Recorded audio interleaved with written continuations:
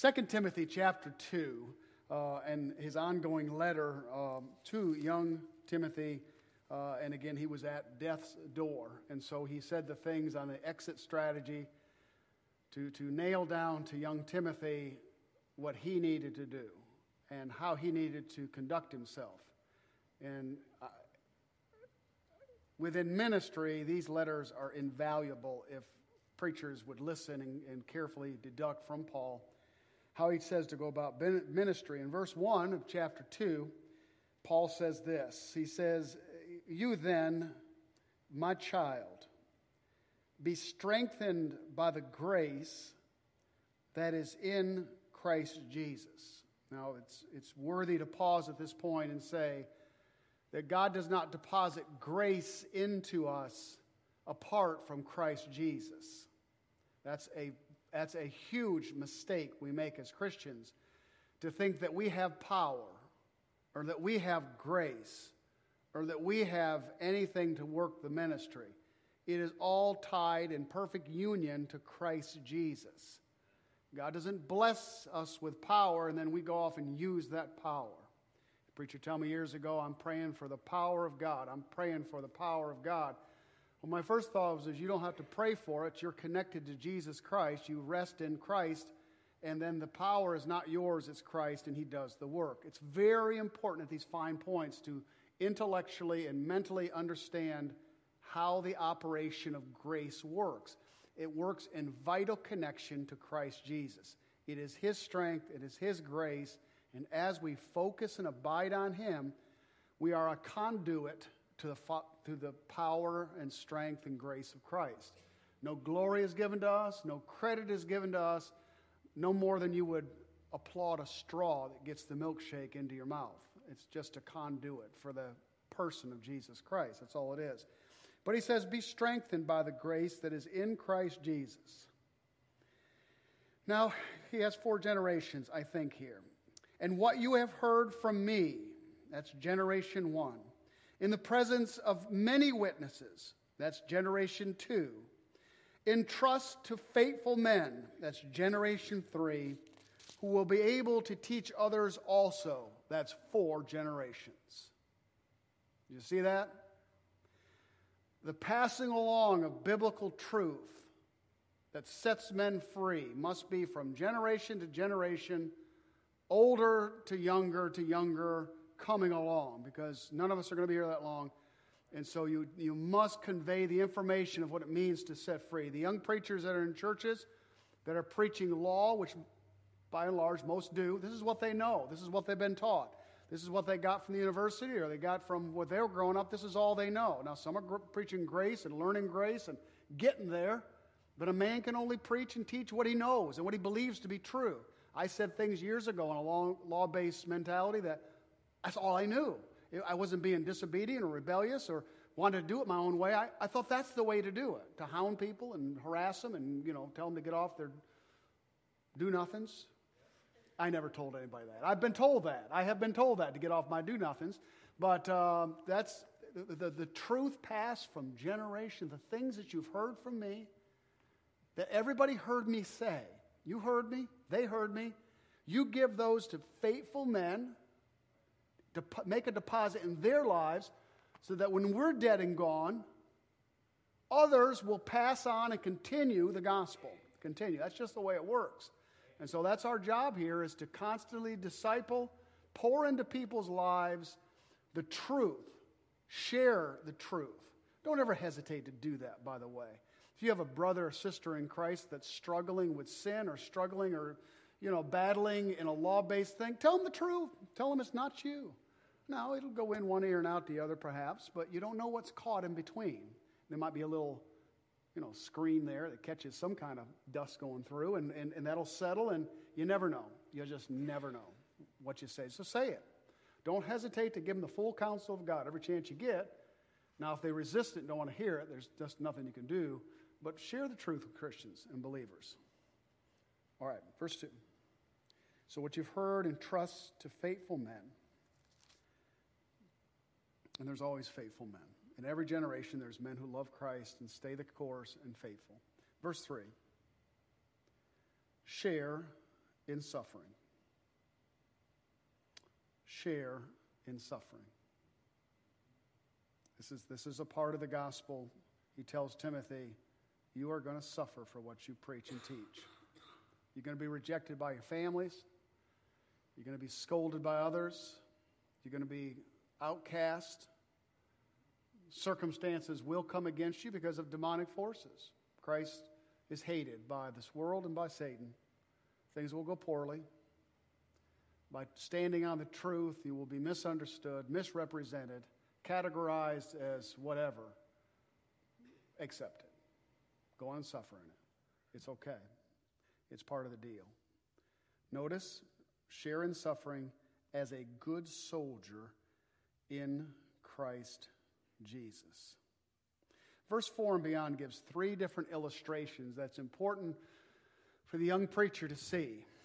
3 different illustrations. He has the illustration of a soldier, an athlete, and a farmer. He gives these analogies, if you will, and he has something specific to say in each one of these analogies. Verse 4, no soldier gets entangled in civilian pursuits. The old King James gets entangled in worldly stuff.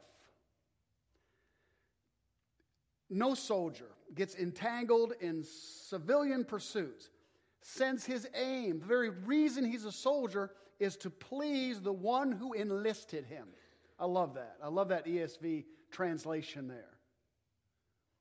In ministry, all of us, because we're all in ministry. You know, I talk about the preacher and the teacher and all that, but every one of us, God uses in a particular ministry. Stay focused on the one who called you into it. How can you get focused? How can you get sidetracked? 1,000 different ways. You can adopt a method of teaching that simply tickles their ear and tells them what they want. You can get sidetracked in a kind of preaching that just condemns and beats the sheep instead of feeds the sheep. You can get distracted by all things in politics. Politics. Preachers will get on the TV, and instead of preaching the glorious gospel of Jesus Christ, they're telling you who to vote for. You ought to know who to vote for by your own examination of the candidates. It's not the place of the preacher to tell you that. Not at all. No involvement in that stuff at all. We are not to please a political party. We're not to please the people in the pew. A preacher can go off course when he's trying to make everybody happy. You ever tried to make everybody around you happy? Impossible. You end up making nobody happy. Especially you. Thank you. And so, there's only one that we have to please. I was talking to Larry's good friend Lenny, who lives out in Callahan. He was giving me some tips about living out in Callahan. And, said he went to a city council meeting, and that's the last one he'll go to because that was kind of crazy. He had fun with that. I asked him about the crime rate out there in Callahan. This is a rabbit trail. It has nothing to do with the sermon. It's just Benadryl talking at this point. He said the crime rate's very low out there. He says basically because everyone carries a gun. And if somebody tries to steal something, somebody's going to get shot. And so, that's kind of the way it is. Gun control in Callahan is hitting the target. That's gun control in Callahan. So anyway, don't know where I was or where I'm going, but help me out here. We're talking about the good. I only had to please one. The preacher in you. You don't have to please. Just please Christ, and always do what the right thing is, no matter who it makes mad. I know what I was going with that. Lenny said to me this. He said, the problem I have many times in churches, he's been in several churches and looking for a church, and hopefully someday he comes here. But this is the problem he has. He said, I see preachers in these big churches, these big giant facilities, and they're in debt over their ears. And then they got to be real careful about not upsetting that family and this family. Because all of a sudden, all those tithing members are going to go, and then they can't keep the machinery running. So basically, they're making their decision based on staying out of trouble rather than standing against sin, doing what's right, preaching the whole counsel of God. See that? See the box they get in? The preacher must be free to preach Christ and then deal with sin as it crops up, and sin always crops up within the fellowship of the believers, always does. You have to handle it in the right way, with love but with firmness.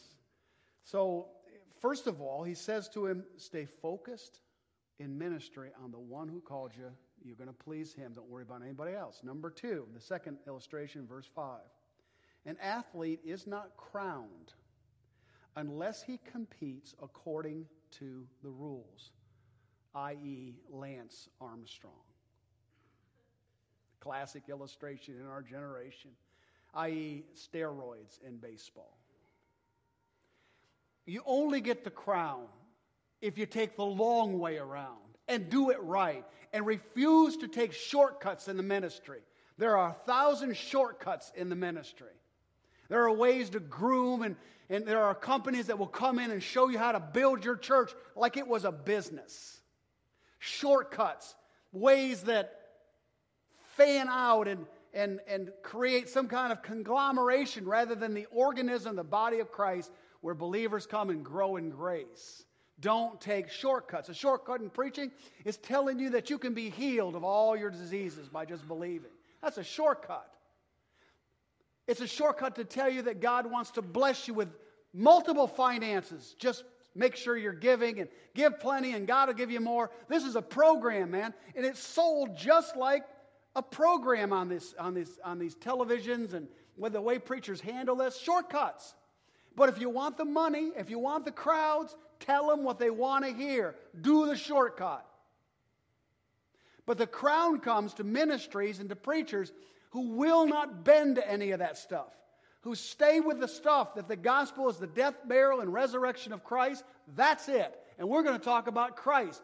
We're going to feed you Christ, and we're going to take the long haul. You can build a church fast, and it's just about as stable and sturdy as a fast-growing pine, which will break in the wind. It takes an oak a long time to grow, but you're not going to push that thing over. So don't take shortcuts. Stay with the message. In season, out of season, when people walk away, when they come, when there's plenty, when there's not, when things seem exciting, when they don't. You stay with the gospel. You refuse to give in to fads and modern type strategies that really communicate the gospel is not enough, that Christ isn't enough. So, stay focused and please the one. Second of all, don't take shortcuts. Do it right. Thirdly, it's the hardworking farmer in verse 6. It is the hardworking farmer who ought to have the first share of the crops. Now, any preacher who reads that immediately is going to think that's a big income. It's just because there's flesh within us all, and we think, oh, payday! I need to eat, and so I'm going to eat from the ministry. That's not what it's talking about at all.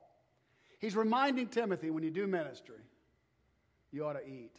You ought to make sure you enjoy what you do. When church becomes a drudgery, there's something wrong. When ministry becomes a drudgery, you got your eyes on church and ministry, not Christ.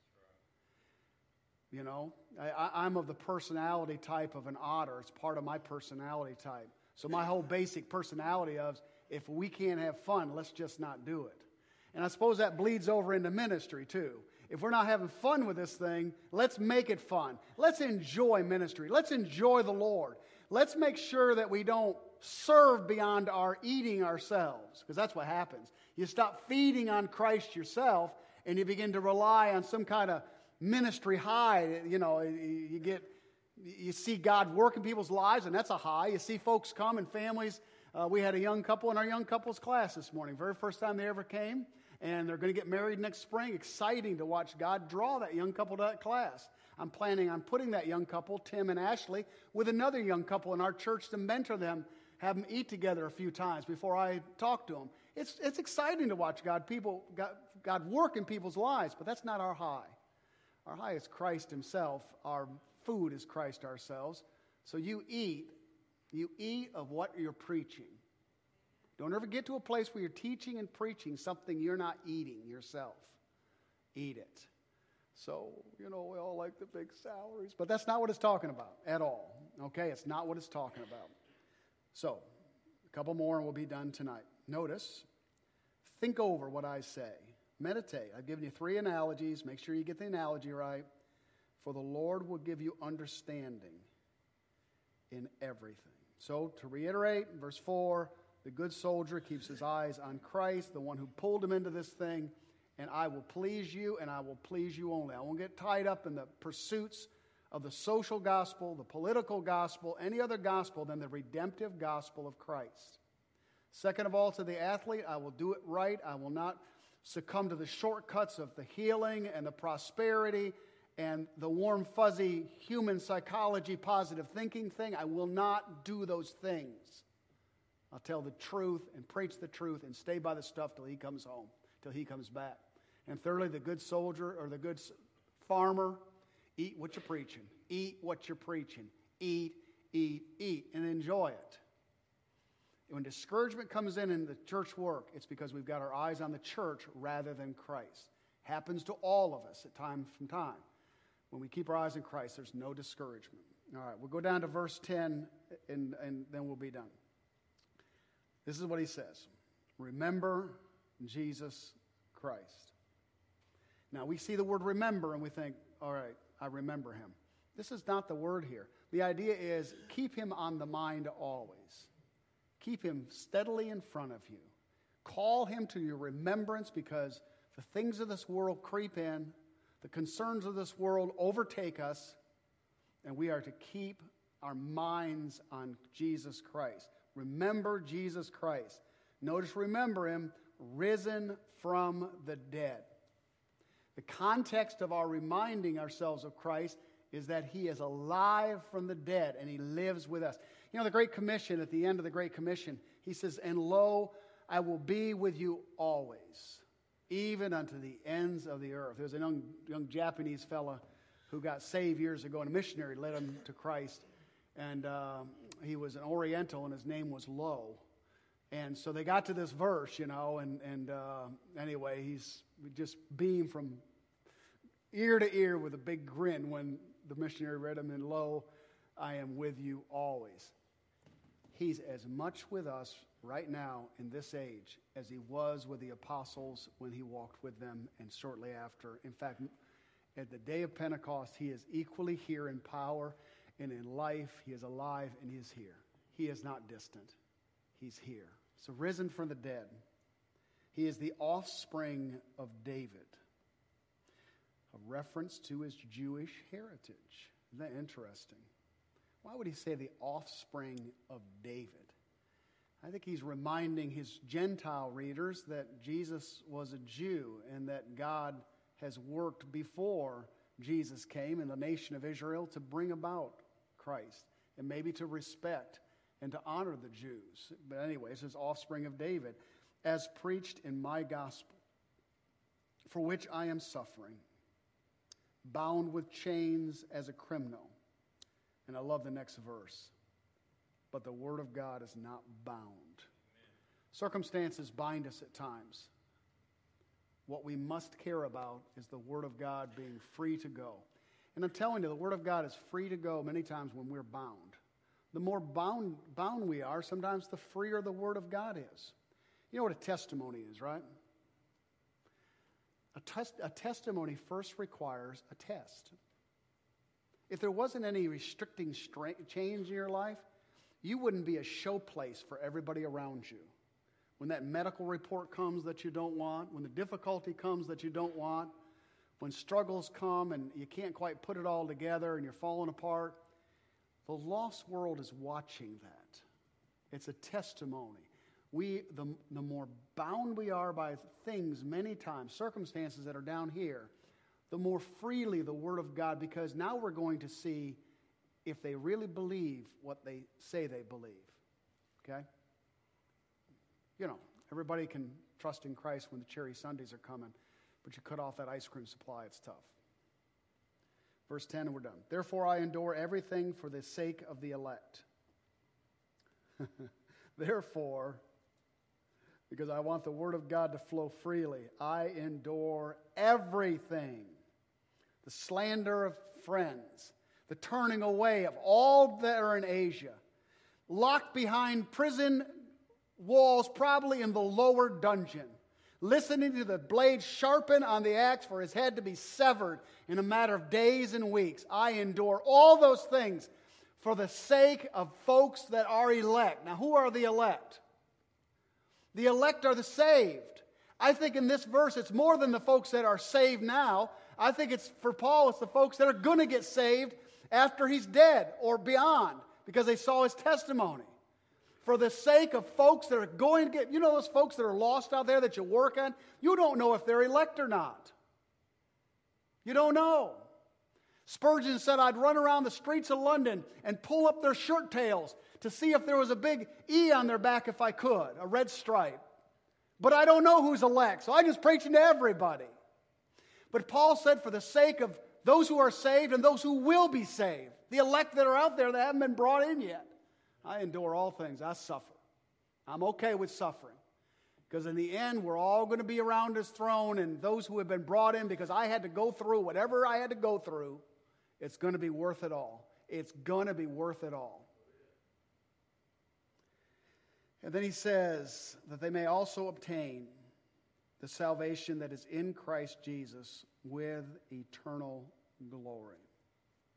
Paul had already obtained it, and yet he was terribly concerned that others obtain what he already had.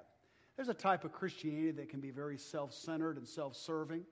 There's a type of Christianity that's just me, my world, my kingdom. I'm saved. I'm going to heaven. And then there's the Christianity where Christ is living his life, and the great lover of men's souls is the Holy Spirit who lives within you. And you allow that life to live, and you will have a burden and heart for souls. You want them to